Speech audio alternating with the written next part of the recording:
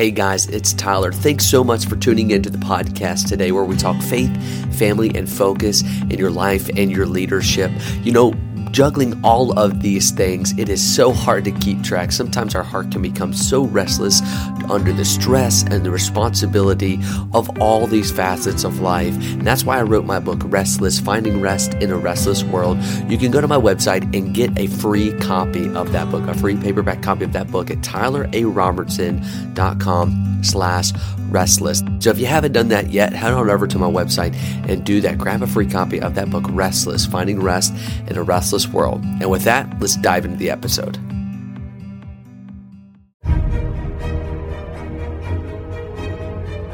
Welcome to this episode of the Navigators Podcast, the podcast that equips men and women to steer the course of biblical Christianity in our culture today. Each week we discuss faith, family, and the trends that are sure to impact the local church. Join us as we study God's Word together. If you had the chance to ask Jesus anything, what would it be? What would be your question that you would pose to Jesus? We looked last week in our study, beginning our study in John chapter 3, looking at Jesus, the only way. And we were introduced to a man by the name of Nicodemus, a Pharisee, who came to Jesus by night and had a lot of questions. He had questions. He was desperate for answers. And I truly believe that Nicodemus represents a lot of people in our world. They look at Christ. They look at the symbol of the cross. They look at Christianity. They look at other Christians. And they have questions about Christ. They have questions about what it means to be saved. They think, is Jesus really the God-man? They question, did he really come? Was Jesus a real man or just someone that was made up in history? What does it truly mean to be saved and on your way to heaven? Can Jesus save me? There's a lot of people that think that Jesus or God came or God at least loved the world, but they don't believe that Jesus can save them. There's a lot of people that believe that God loves the world, but they don't believe that God wants to save them. And I truly believe that there's so many people that, like Nicodemus, have questions and they are desperate for answers. Their life displays that they're desperate for answers. So I want to look at, very quickly, John chapter 3 and look at Nicodemus's questions. We're going to get to Jesus' responses to those questions next week. But let's look first at Nicodemus's questions and let's see if we have the same. Let's see if we can identify with Nicodemus and hopefully answer a few things in our own faith, or maybe Nicodemus's questions can help equip us to answer and to give those answers to someone who needs Christ. So let's look at it. We looked at verse 2 where it says, "The same came to Jesus by night and said unto him, Rabbi," or teacher, "we know that thou art a teacher come from God, for no man can do these miracles that thou doest except what? God be with him." I think the first thing that Nicodemus questioned in his mind, of course, was he questioned who Jesus was. Who was Jesus? No doubt he wondered, was he the Messiah? No doubt there were other Pharisees that wondered, was Jesus the Messiah? Was he the one that we've been praying for all our lives? And I believe that all faiths worldwide are embedded in that response to the question, who is Jesus? All of religions are based on that one question. I truly believe that. Who is Jesus? How do you interpret the Scripture? How do you interpret who Jesus was? Some people believe he's a man. Some people believe he was a prophet. He was a good man. Some people believe he never existed. And by the way, I think that's kind of a foolish position to take, seeing as though we have more writings on Jesus Christ than any other person that's ever existed. I think it's kind of foolish to say that Christ never existed or he was just a figment of people's imagination. I think secular history, much of secular history rather, identifies and solidifies Scripture that Jesus did exist. He did walk on the earth for 33 years. And I believe people do wonder, was he a man? Who is this Jesus? Jesus even asked his own disciples and questioned his disciples about himself. In Mark chapter 8, the Bible says, "And Jesus went out and his disciples into the town of Caesarea Philippi. And by the way, he asked his disciples, saying unto them, Whom do men say that I am?" So he asked them, he says, "Who do other people say that I am?" And they answered, "John the Baptist, but some say Elias, and others of the prophets." And he saith unto them, "But whom say ye that I am?" I love how Jesus always gets to the heart of the matter. He says, "Who do you say that I am?" Okay, I understand what everyone else says, but who do you say? And I truly believe that's exactly what it boils down to. If someone who does not know the Lord Jesus Christ as their Savior, that's a question that must be answered. Who is Jesus? Who is Jesus to them? Is he just a man, or is he someone that can take away your sins? Is he just a figment of other people's imagination, or is he the Savior of the world? It's one thing to believe that Jesus existed in history, and it's another thing to believe that Christ is the Son of God. There's some people that believe that he's the Son of God, but they don't believe that he's God the Son, right? He was sent from God, they believe, but yet they don't believe that he was God's only begotten Son, come to save the world of their sins.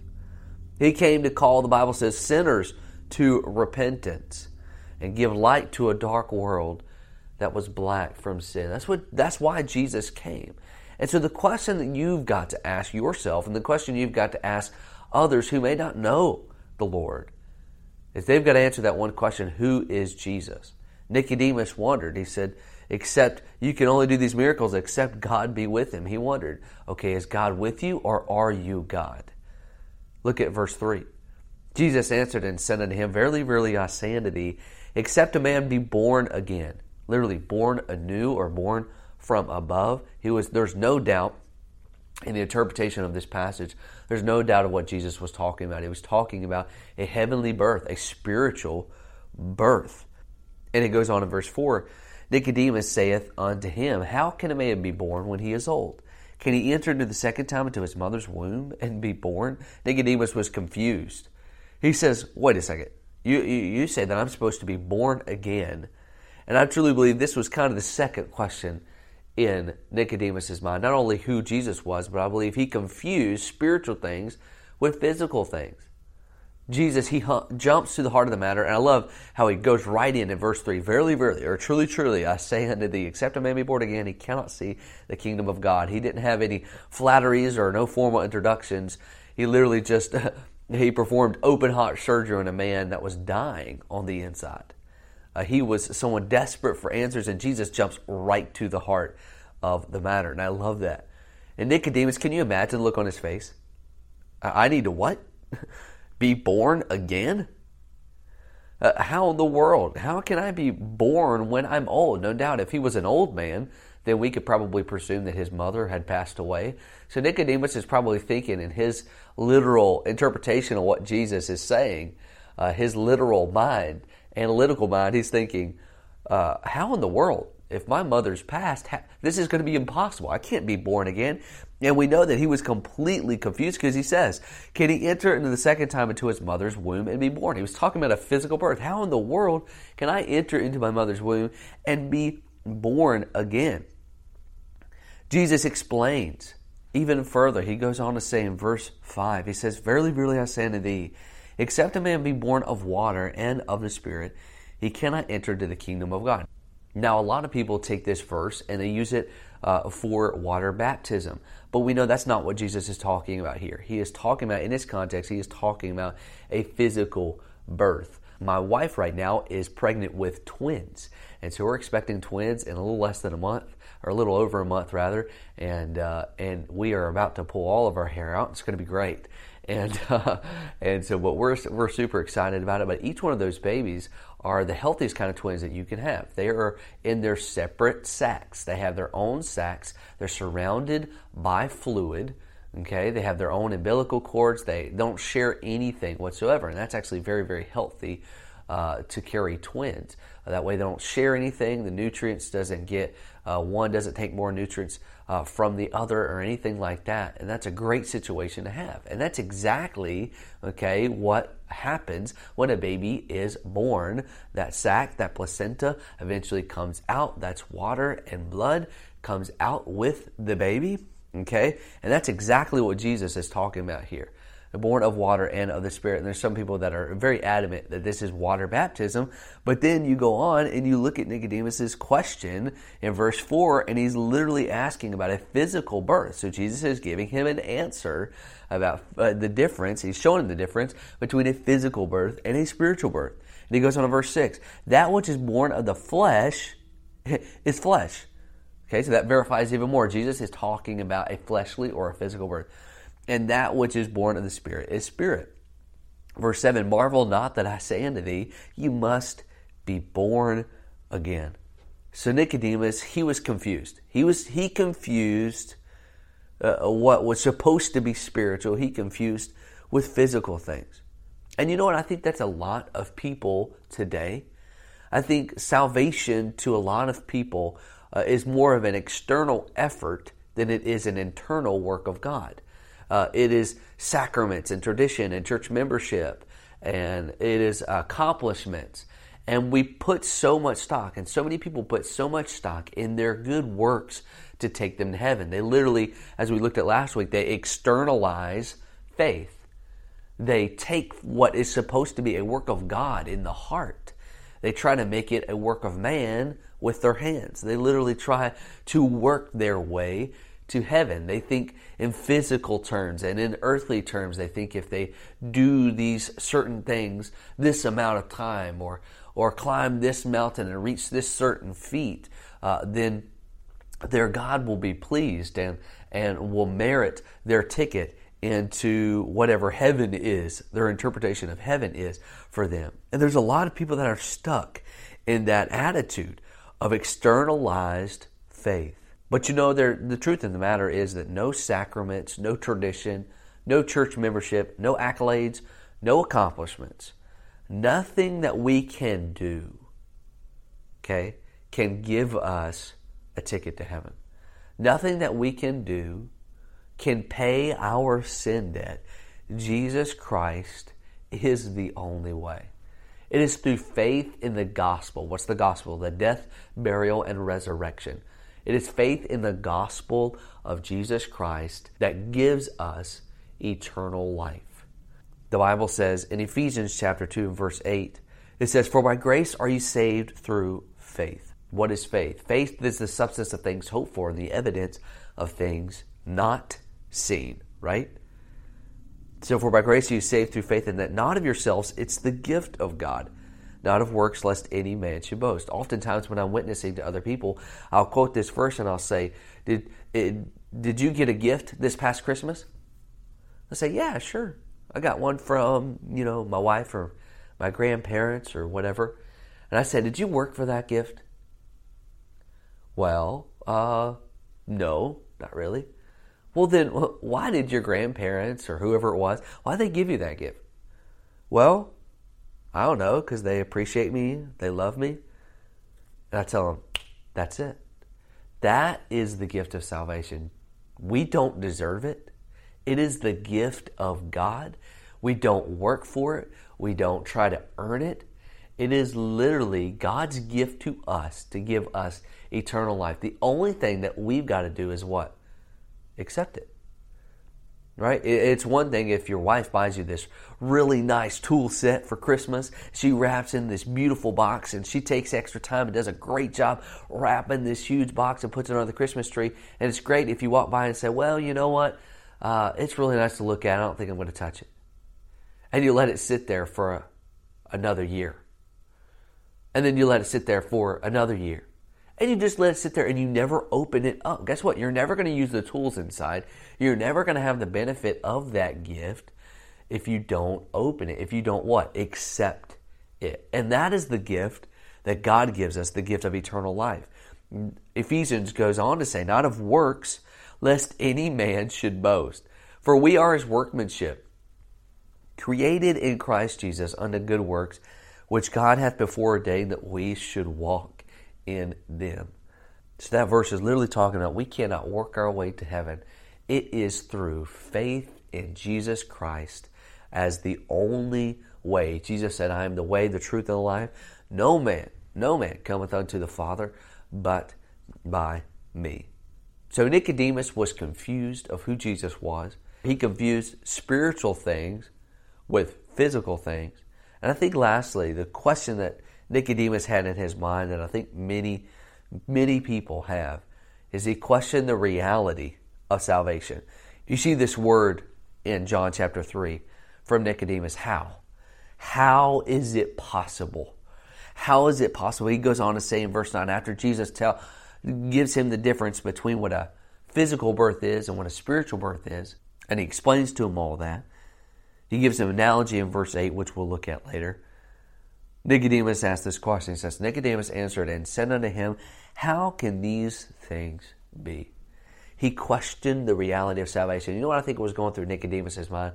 I think what was going through Nicodemus' mind was, okay, I know I need to be born again, but how can this be? How is this possible? How can it be true for me? And I think ultimately that is at the center of many people's question when it comes to their salvation, when it comes to the questions of God. Can God save me? Because I think there are many people that believe that God is beyond saving them. They think that their past is so hideously engrossed in sin that he can't reach down and save someone so wretched, right? They think in their mind, well, they don't know my past. You've heard that before. You don't know my past. You don't know what I've done. There's no way that God can save me.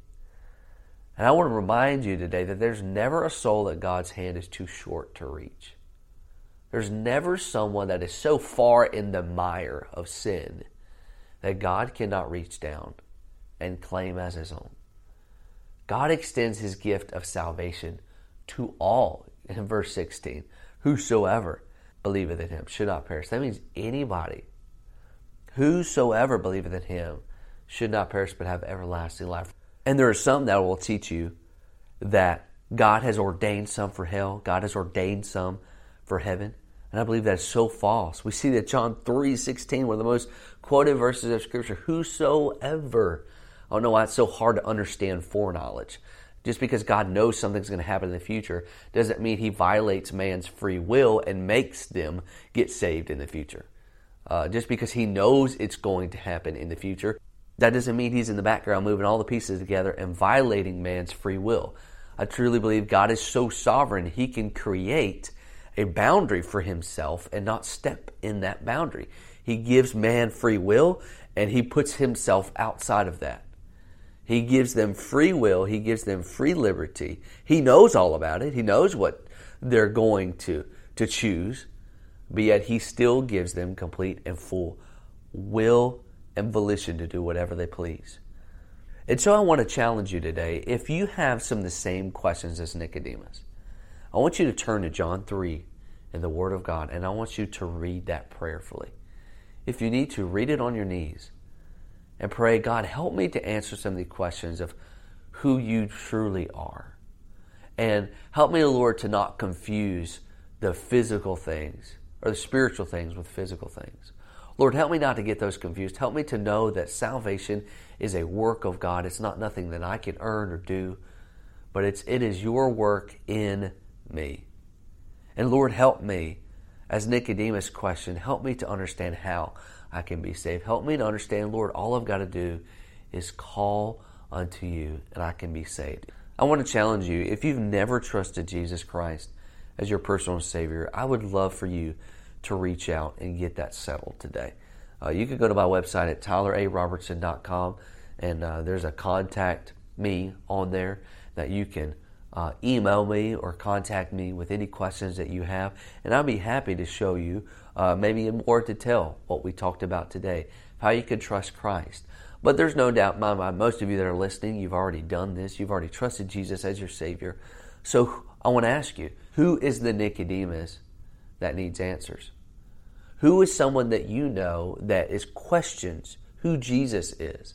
Who's someone that you know that may have questions about salvation, and God can use you as a mouthpiece to win them to Him? Who is the one that you can show Jesus to?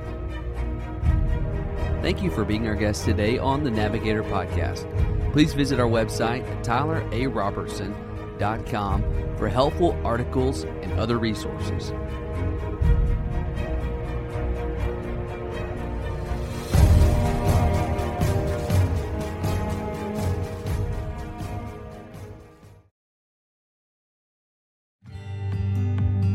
Thank you so much for listening to today's episode.